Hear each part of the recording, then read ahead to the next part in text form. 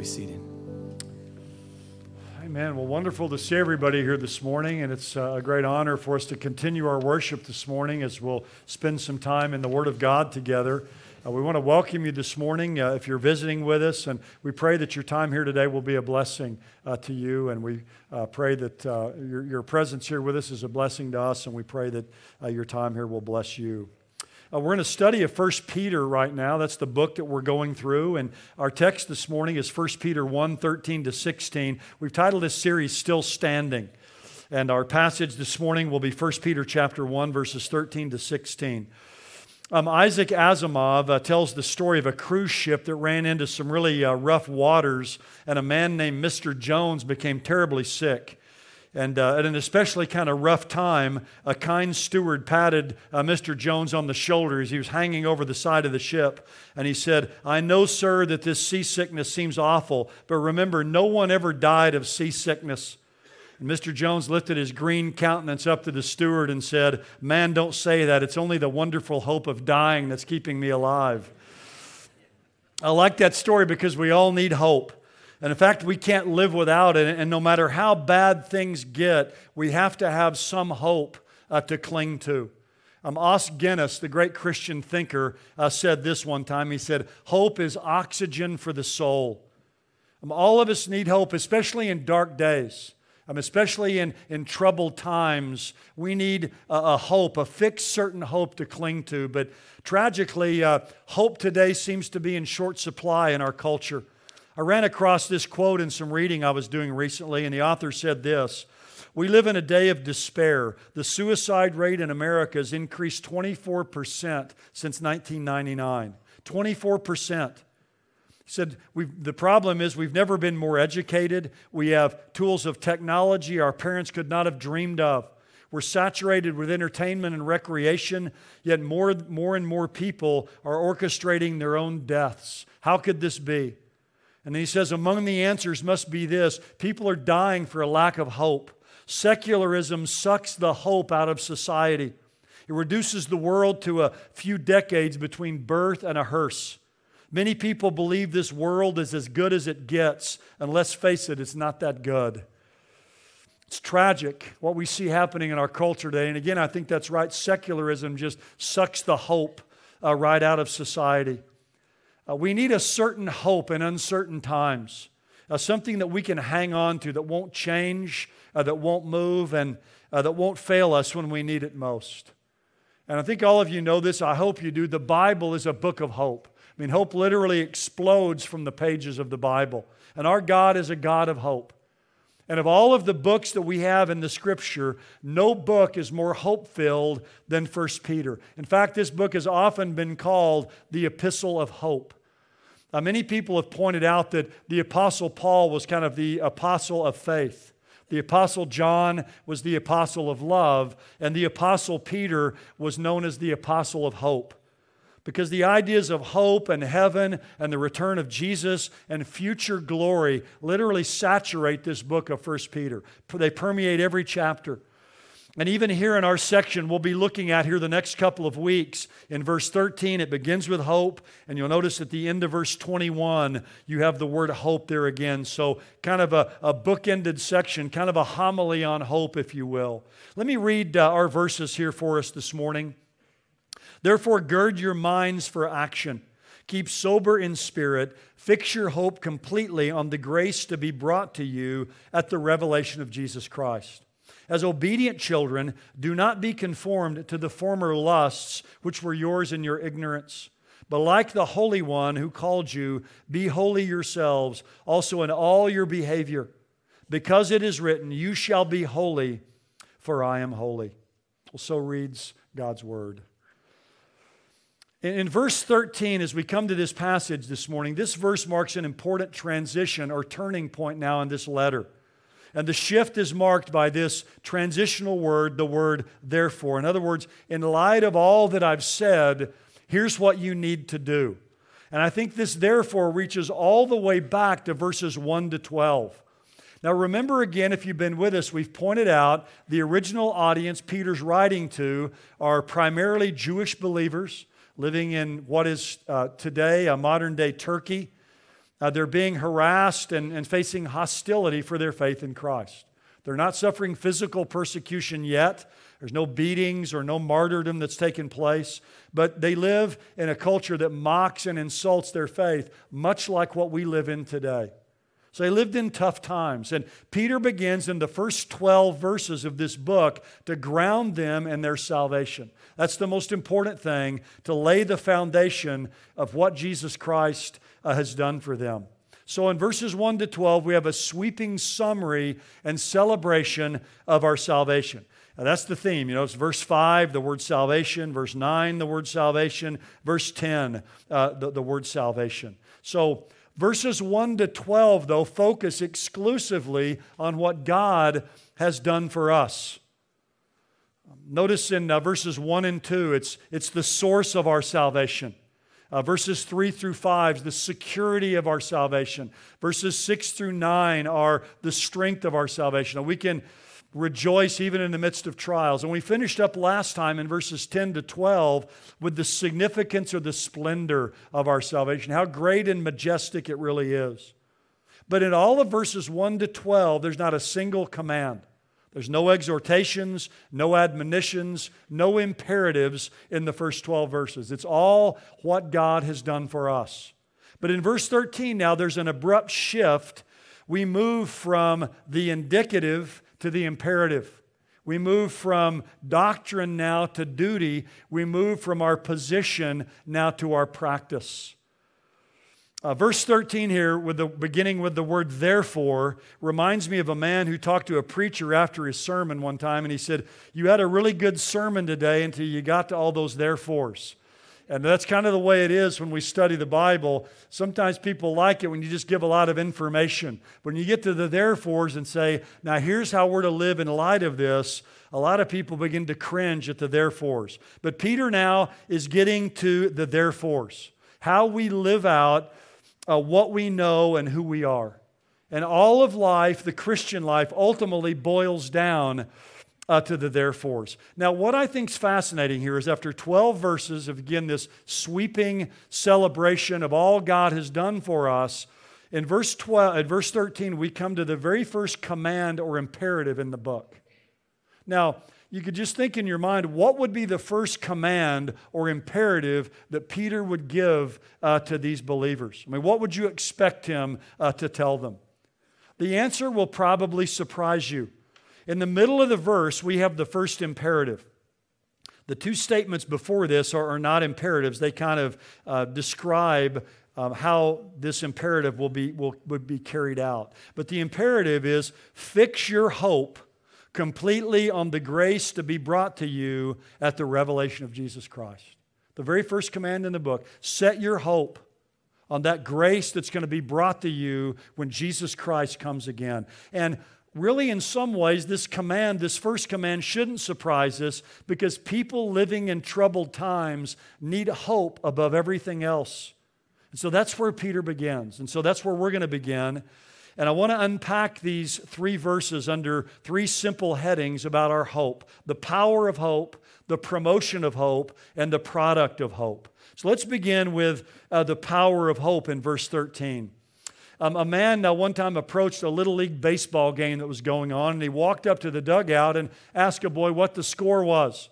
And he said, well, it's 18-0, and we're behind. And the man said, well, man, you must be really discouraged. And the boy said, why should I be discouraged? We haven't even gotten up to bat yet. Now, that's hope, I guess. At least it's some kind of hope, isn't it? But when we think about hope, there's a lot of things that come to our mind. We often think of just kind of wishful thinking. But in the Bible, hope is future faith. It's desire with expectancy. It's something you desire to happen and you expect to happen. It's a confident certainty in God's promises. But it's both of those elements of desire and expectancy. You may desire to win the lottery, but I hope you don't expect to win it, because you're probably not going to, right? And there's things we expect to happen that we don't desire. But hope is desire with expectancy. And so he calls upon us here to set our hope, this desire and this expectancy, on something. And what are we to put our hope in, or what are we to put our hope on? There's a lot of misplaced hopes today. When life gets hard, we look for something to put our hope in. And there are a lot of things people hope in today. Someone who's poor in poverty, they may put their hope on education, that it can lift them out of their poverty. There's nothing wrong with having that as a temporary hope. Maybe someone who's got cancer, been diagnosed with cancer, they have hope in the doctors and the medicine that God has provided to help them. But there's all kinds of things people put hope in: status, education, money, the stock market, their spouse, their children. People today putting their hope in the Green New Deal or Donald Trump or the Republican Party or whatever it is. Our hope, our ultimate hope, is not to be in any of those things. We can appreciate those things and we can work for things and people that we believe in, but we aren't to fix our ultimate hope on any of those things, because if we do, they'll fail us when we need them most. He says here our hope is to be in the grace that God is going to bring to us when Jesus Christ returns. So what he's talking about here is the final consummation of our salvation. We've experienced grace. We've been saved. We're being saved. But this looks at the completion of our salvation. And you all know that grace means what's undeserved. And so a good way to describe this grace that we're to focus our minds upon is all the storehouse of undeserved blessings that will be ours when Jesus comes. So what's in that storehouse of blessings? Well, a lot of things. An incorruptible, immortal, imperishable body. Seeing Jesus, being with Him, receiving rewards, experiencing heaven, ruling with Jesus Christ on the earth, seeing loved ones, the fullness of joy, an inexpressible peace, rest, on and on we could go. He says, look, fix your hope on the grace, that undeserved storehouse of blessings that God has stored up for you, that He's going to bring to you whenever Jesus Christ returns to this earth, when He's revealed. Now notice he says too, set your hope completely on the grace to be brought to you. So our hope is to fully be expressed or fully be set upon this grace and these undeserved blessings we're going to receive when our salvation is finalized. The Phillips translation says, rest the full weight of your hope upon these things. I mean, in Romans 15:13 it says, abound in hope by the power of the Holy Spirit. We have to have an abounding, complete, full hope in these things. I was driving to Dallas a few weeks ago, and I was in a blinding rainstorm. I mean, it was the hardest downpour I've ever experienced. Never been in anything like it. And I'm one of those people, no matter how bad it gets, I'm not pulling off the road, kind of deal. But I had my windshield wipers on the highest setting, and they were no match for this downpour. I had to pull over, ultimately, underneath an overpass. I mean, the rain abounded. I mean, it was just pouring down. And I thought of that this week, that God wants our hope to abound. He wants our hope to be like a downpour. God wants to drench your world and my world with hope in the midst of a world that's becoming more hopeless all the time. He wants us to pin our hope completely on the gracious gift of final deliverance that God is going to bring to us through Jesus Christ. He's telling us, look, loosen your grip on this world and tighten your grip on the world to come. Set your hope on those blessings that will be yours when Jesus comes. I love this. He says, fix your hope completely on the grace that will be brought to you. Literally, you could translate that, it'll be carried to you. In other words, we don't produce it. It's brought to us freely by the grace of Jesus Christ, just like every other part of our salvation.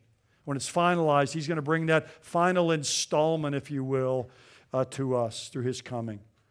Now, all of this means to me in my life and your life, we're to live expectantly.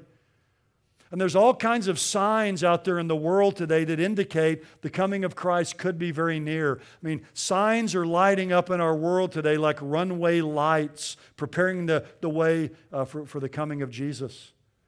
I mean, we see Israel back in their land. We see, and they're in the news every day. We see a globalism today that's set up for one world ruler that the Bible predicts is coming. We see all the turmoil that's happening in the Middle East. You and I have every reason to wake up every morning and say, perhaps today could be the day that Jesus comes. And we need to do that. Yet tragically, I think most Christians, especially here in America, probably rarely, if ever, think about the grace that's going to be brought to us when Jesus comes. There's an old saying that says, the darker the outlook, the brighter the uplook. And if that's true, the uplook's pretty bright right now. Now, how do we set our hope completely on the Lord Jesus Christ and His coming? I call this the promotion of hope. So here in verse 13, a little grammar lesson just for a moment. There in the middle of the verse, fix your hope as an imperative. The two statements before it are participles that tell us how we fulfill the command. So he gives us two keys here to unlock a hopeful outlook. And the first one is, gird your minds for action. The NIV says, prepare your minds for action, but the most literal translation of this is the Old King James that says, gird up the loins of your mind. So, well, what in the world does that mean? Well, it's a very powerful image. Back in that day, men wore long flowing robes. And whenever they needed to move about freely and not get their legs tangled up, they would gird their loins, which means they'd reach down and grab the bottom of that robe and pull it up and tuck it in their belt. So they converted what was a skirt or a robe into kind of like a pair of shorts, where they could move about easily and allow more freedom of movement with their legs. We would say something today like, roll up the sleeves of your mind, or take off the warm-up. But it's the idea of gathering the loose ends of your mind together to avoid getting entangled in them. Now, you could translate this, pull your thoughts together, or belt up your mind. But the key thought here is, don't let the garment or the loose ends of your mind drag around down in the dirt of this world. When I was at seminary, at Dallas Seminary, you go to class every day, and there's not a lot of moments that stand out in my mind, but I can remember specifically when we were going through 1 Peter in a course with Dr. Stanley Toussaint. And he came to this passage and developed this image. And I can tell you that since that day, literally hundreds upon hundreds of times, this image has helped me with my thought life. So I'm going along in my daily routines, and all of a sudden thoughts come into your mind that you know shouldn't be there. And the thought that comes to my mind very, very often is, gird up the loins of your mind. You got these thoughts, and they're just kind of down there like the bottom of a robe, just kind of going where they will. You need to come and harness those and pull those thoughts together. It's a powerful image to use because our minds can go all kinds of places, many times places they shouldn't go. And we can all apply this to many, many areas of life. One area today that's so key, that's a scourge in our society, is the area of pornography and immorality and all the things that we see around us. When someone's mind begins to go there, to gird up the loins of your mind. Don't let your mind go there. For some people, it's negativity and criticism. For some people, the default mode or the default setting in their mind is to immediately go to just negativity and criticism. Maybe it's jealousy toward other people, or gossip, or just focus on money and possessions and things you need to buy. Maybe if it's on your weight or calories or exercise or how you look. I mean, it's fine to be concerned about our appearance, but not to have that be the absorbing obsession of our lives. When our mind begins to flow loosely like the end of a robe, the Bible says, gird it up and pull it together.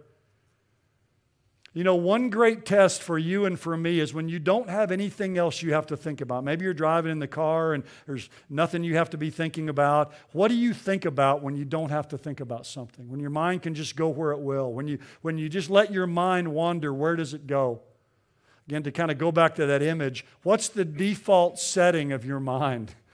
When you're not thinking about something else, just where does it go? Where does it automatically go to? That's a good test, I think, for where we are spiritually. And Peter's saying, look, if you're going to fix your hope on the grace that's going to be revealed when Christ comes, you're going to have to harness your thinking. Max Lucado says it like this. This is a great image. He says, you probably know this, but in case you don't, I'm thrilled to give you the good news. You can pick what you ponder. You didn't select your birth date or birthplace. You didn't choose your parents or siblings. You don't determine the weather, the amount of salt in the ocean. There are many things in life over which you have no choice, but the greatest activity of life is well within your dominion. You can choose what you think about. You can be the air traffic controller of your mental airport. You occupy the control tower and can direct the mental traffic of your world. Thoughts circle above, coming and going. If one of them lands, it's because you gave it permission. If it leaves, it's because you directed it to do so. You can select your thought pattern. So what he's saying here is fix your hope upon the grace that's to be revealed when Christ comes. And one of the ways that you do that is you have to gird up the loins of your mind. You have to pull your thoughts together. The second thing here, he says in verse 13, is keep sober in spirit. Keep sober in spirit. Now, literally, that means not to be drunk or intoxicated. And that's always a good place to start, right? Don't be drunk. But he's probably using this in a figurative sense. And it's in the present tense in the Greek, so it means continuously be free of mental drunkenness and intoxication. It's not talking about physical intoxication so much as being anesthetized by the attractions of this world. And all of us know this. I mean, we know this well. It's very, very easy in this world to get intoxicated and drunk with money and possessions and status and pleasure and all of the things that this world offers. And he's saying, if you allow your mind and your spirit to become drunken and intoxicated with the things of this world, you're not going to have your hope fixed on the grace that's to be yours at the coming of Jesus Christ. Jesus said the same thing back in Luke 21. This is back in the Olivet Discourse, the final sermon Jesus gave a couple days before he died. This is a powerful passage. Luke 21:34. Listen to what Jesus said. Be on guard that your hearts may not be weighed down with dissipation and drunkenness and the worries of life. And that day, talking about the day of His coming, come on you suddenly like a trap. And listen to this next verse. For it will come upon all those who dwell on the face of the earth. It's coming. But keep on the alert at all times, praying, in order that you may have strength to escape all these things that are about to take place and to stand before the Son of Man. Jesus contrasted the watchful expectancy of a faithful servant with drunken indifference to the Lord's return. And Peter here's making that same contrast. So he's saying, don't get distracted from your hope. Keep your hope firm and focused and fixed upon the final installment of your salvation, the grace that's going to be brought to you when Jesus Christ comes. Now, if we have this kind of hope, this maximum hope, I call it, what will be the result of it in our lives? Well, several things, but the one that's focused on here is very simple.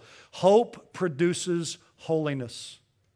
If you really have your hope fixed on the coming of Christ, it's going to produce holy living. That's the connection here. It's hope, then holiness.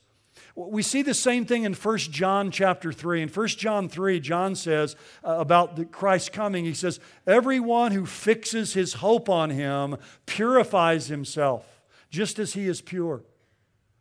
If you get up in the morning and you think, you know what, I really believe Christ could come back today, I can promise you, you'll live differently. There's some things you wouldn't have done that you will do, and some things you were thinking about doing that you won't do. If you fix your hope on Him, it purifies you, just as He is pure. In other words, the hope of the coming of Christ and the completion of our salvation is a cleansing, purifying hope. I saw this illustrated in a strange way about 30 years ago. Back in 1988, a guy from Arkansas, I think he was a former NASA scientist, named Edgar Whisenant, wrote a book called 88 Reasons Why the Rapture Will Happen in 1988. Of course, it didn't happen, and then he wrote 89 Reasons Why the Rapture Will Happen in 1989. And I like to always say neither of those books are selling very well nowadays. But of course, it was false teaching. It's reckless speculation. We're never to set dates for Christ's coming. But I had just started seminary then in 1988, and I had a friend of mine who was a pastor in southeastern Oklahoma. And this book, 88 Reasons Why the Rapture Will Happen in 1988, was making its rounds, and the rapture was set sometime in September or October that fall. And so a couple months before that, in around August or September, when I just started seminary, this friend of mine who's a pastor in southeastern Oklahoma calls me, says, man, a lot of people in our church are reading this book. What do you think about it? And I gave him the reasons why I thought it was hogwash and all that. But he told me something interesting. He said, what's fascinating is a lot of people down here really kind of cleaning up their lives, though. He said a lot more people kind of been coming to church recently.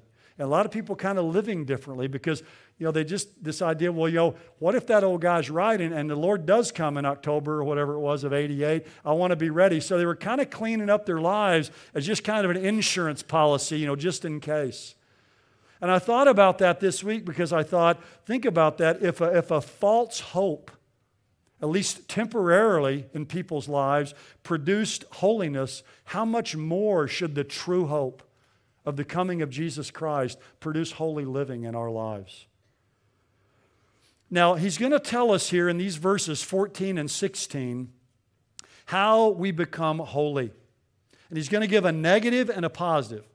And the negatives in verse 14, the positives in verse 15. The negative is, as obedient children, do not be conformed to the former lusts which were yours in ignorance.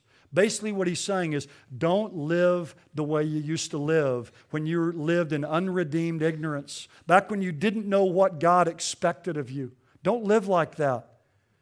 He's saying we become holy by not being conformed to our former desires. Old sins, again, committed in our unredeemed ignorance are to be left behind. Now, the problem is we all know this, but those old sins come and they call us, don't they? They beckon us. The old life still exerts a powerful influence on our hearts and minds, and temptation is powerful and it's real. The power of habit is very, very strong. I like the story of a new Christian who got baptized, and the pastor pushed him under the water and brought him up again, and the young man was so excited. He hugged the pastor, and he said, now I won't be tempted to sin anymore. And the pastor looked strangely subdued at him and said, I'm afraid that for you to enjoy that blessing, I would have to keep you under the water quite a bit longer. I like that, but the lifelong struggle that every one of us experience with temptation is real. The old life comes constantly calling us and drawing us back to those old sins. I love the great story of Augustine of Hippo. Augustine was one of the greatest men in the early church, lived in North Africa, brought up in a very wealthy family. He was a very handsome man. He had it all. He was brilliant. But he lived a totally sinful, immoral, debauched life. You can read about it. Get online and read about the life of Augustine of Hippo. But he was dramatically converted and came to faith in Christ. And one day he was walking down the street not long after he was converted. And one of his former mistresses called out to him and she said, Augustine, Augustine, it is I. And he responded back, yes, but it is not I. And he kept on walking. He was a new man in Christ. And notice how he begins here, as obedient children. Don't be conformed to the former lust. We're not who we used to be. We've been born again into God's family. We're His children. The word conformed here means to be shaped or formed after, to pattern your life after. The only other place that word's found is Romans 12:1, where Paul says, don't be conformed to this world, but be being transformed by the renewing of your mind. The Phillips translation says, don't let the world around you squeeze you into its mold, but let God remake you so that your whole attitude of mind is changed. So he's saying, don't let the world shape you and mold you. Don't go back to living like the time when you didn't know what God wanted from you. So that's the negative. Don't go back to that. Don't be conformed to that. The positive in verse 14, notice the contrast, but... Verse 15, like the Holy One who called you, be holy yourselves in all your behavior. So the but here is this strong contrast. Don't be like the world. Don't imitate the world. Imitate the Holy One. Now, the word holy, most of you know this, means to sever or to cut or to separate or to set apart. So to be holy is to be set apart. Now, if we were to say here this morning, what is the number one chief attribute or characteristic of God? If you wanted to describe God in one word above every other word, what word would it be? And I think if you read the Scriptures, that word would be the word holy. Now, first of all, God is transcendent in holiness. The word holy means separate or distinct or other. God is wholly other from us. When the angels fly around the throne of God there in Revelation chapter 4, what do they cry out night and day? And they never stop saying, holy, holy, holy is the Lord God Almighty, who is, who was, and who is to come. They don't say grace, grace, grace, or wisdom, wisdom, wisdom, or love, love, love, even though those things would be true. Because the central characteristic, the core attribute of God is that God is holy. So those beings fly around the throne of God literally 24 hours a day, 7 days a week, 365 days a year. And they never stop saying separate, separate, separate. Or other, other, other. I mean, God is not like us. He is separate and distinct. God's in a class by Himself. He stands alone. He isn't bound up with anything else. So God is transcendent in holiness. He's separate. But God is also morally and ethically holy, and that is, He's separate from all sin and all unrighteousness. And you and I can't be transcendently holy. Only God is transcendently holy. But we can be ethically and morally holy because holiness is defined by the character of God. One man said it like this years ago, a great Scottish theologian. Holiness does not consist in mystic speculations, enthusiastic fervors, or uncommanded austerities. It consists in thinking as God thinks and willing as God wills. That's what holiness is. It's being set apart from sin to God. And he says here in verse 15, be like the Holy One who called you. And it reminds us here that the experience of our salvation begins with the initiative of God. It's the Holy One that called us into fellowship with Himself. Now, the end of verse 15, to me, this is the real kicker. Be holy in all your behavior. The scope of this is universal, not in some of your behavior, not in most of your behavior, but be holy in all your behavior. The Phillips translation says, in every department of your lives, every moment, every day, every thought, every action. That's what God wants from us. Several years ago, Cheryl and I were out in North Carolina, and we had an afternoon there that was free, and we went to the Biltmore estate there by Asheville, North Carolina. I'm sure many of you have been there. It's the largest privately owned house in America. It's almost 180,000 square feet, 250 rooms, 65 fireplaces. I mean, it's a fantastic place to visit. But as we were going through the tour there, I noticed over and over again, many sections were roped off. They were off limits. Now, it's interesting. That's the places everybody wanted to go, right? You'd see people kind of trying to get over there and look at it. Something about our nature, we want to see that. But I thought about that in our lives, as believers. Sadly, when it comes to being set apart to God and being holy, all of us here this morning probably have at least some small room or maybe a closet or some area of our life that we've kind of roped off that's off limits to God. He says, I want you to be holy in all of your behavior. All your behaviors to be set apart to me. But so often we'll set our marriage apart or our family or maybe our work or maybe it's our money or our finances. Maybe it's our thinking. Maybe it's our interactions with the opposite sex. On and on we could go, but some area of our life where we're saying, Lord, I want to be holy in all these other areas, but I want to keep this one little room or this closet kind of separated off where I can do what I want to do.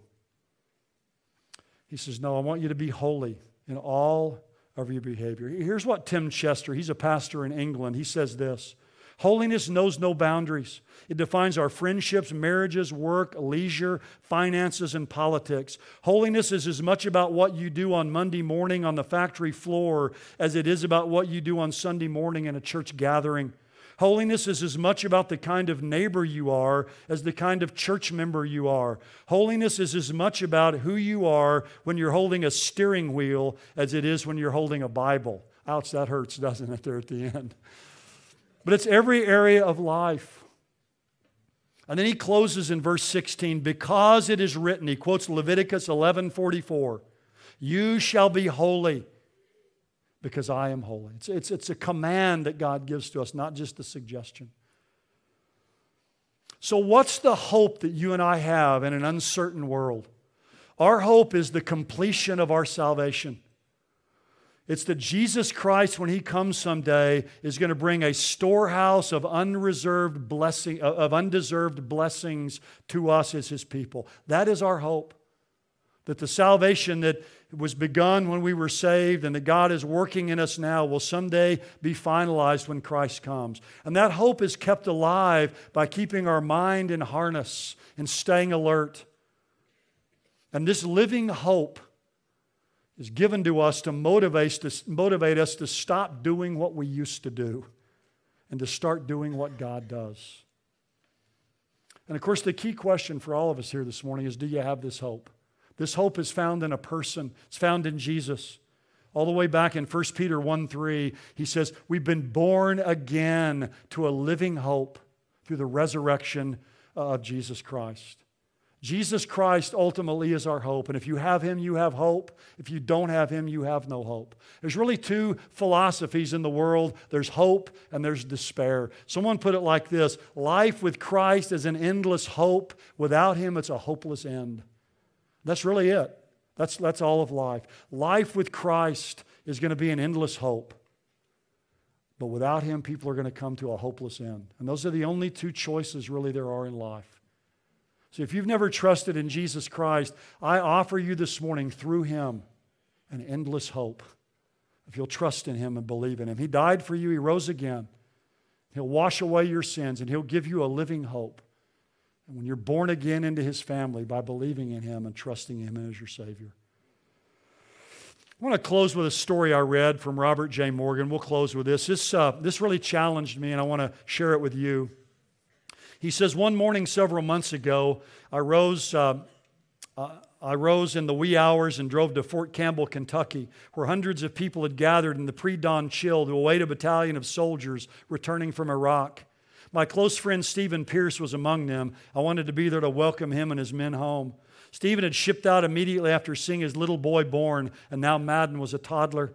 Others of the soldiers had never seen their children, some of whom were almost a year old.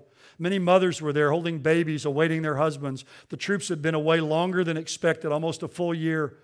Children, parents, grandparents, girlfriends and boyfriends, brothers and sisters, hundreds of us shivered in the cold, but without complaint. Emotions ran high because Stephen's platoon had been ambushed and the ensuing intense fight had taken the life of one of the men. Stephen himself had been wounded in battle, and it was a near miraculous that any of the men had survived. Now they were almost home. Over the loudspeakers came the announcement the planes were approaching. With hundreds of others, I filed from the hangar onto the tarmac and strained to see into the darkness. A few minutes later, a shout went up, then a roar of delight. Two tiny specks, taillights blinking in the distance, approached as though in slow motion. Finally, the planes rolled up to the hangar, and as the soldiers disembarked, there were shouts, cries, tears, and the popping of flashbulbs. The troops lined up in formation, and shortly afterward came the words, "Fall out." Instantly, the hangar became a sea of hugs, embraces, touches, and tears. If the combined emotion of that building could have been harnessed, I think it would have powered every factory in America. I've never experienced so much emotion in such a concentrated time and place, and I'll never forget it. But then he said this, and this is what grabbed me. Only later, he said, did this thought come to me: am I equally emotional and equally eager for the return of Jesus? Am I awaiting the announcing blast of the trumpet? Am I casting a yearning eye to the sky, waiting for the moment when the Lord's army will fall out and be caught up? Am I aching for the crown of righteousness, which the Lord, the righteous judge, will give to me on that day, and all those who've loved His appearing? I'm afraid if most of us are really honest here this morning, we'd have to say, I don't really think that much about the final consummation of my salvation and the coming of Christ. Yet the very first imperative Peter gives in this book is set your hope completely on that grace that's going to be brought to you at the revelation of Jesus Christ. And as we do that, God will produce a life of holiness in every area of our lives. Let's open ourselves to Him and allow Him to do that. Well, let's pray together. Father, if there is anyone here this morning outside of Jesus Christ, Father, I pray that they will see this morning that without Him, all that awaits them is a hopeless end. And that they'll come to faith in Him and trust in Him and find a living hope by being born again into your family. And they'll have an endless hope through Him. Father, for those of us who know you, I pray that these words this morning will ring in our hearts through this week. And that sometime every day in this coming week and months, we'll think to ourselves, perhaps today might be the day that Jesus comes. And we'll set our hearts on that storehouse of blessings that you're going to bring to us. And Father, I pray that that hope will be a purifying hope in our lives. We'll open our hearts and lives to you, Father. Every room, every closet of our lives will be brought into submission to you. And Father, help us with our thought lives. Our minds go so many places they shouldn't go. Oh, Father, help us to gird up the loins of our mind and bring every thought captive to the obedience of Jesus Christ. Father, may we be found faithful when Jesus comes. We ask these things in His precious name. Amen.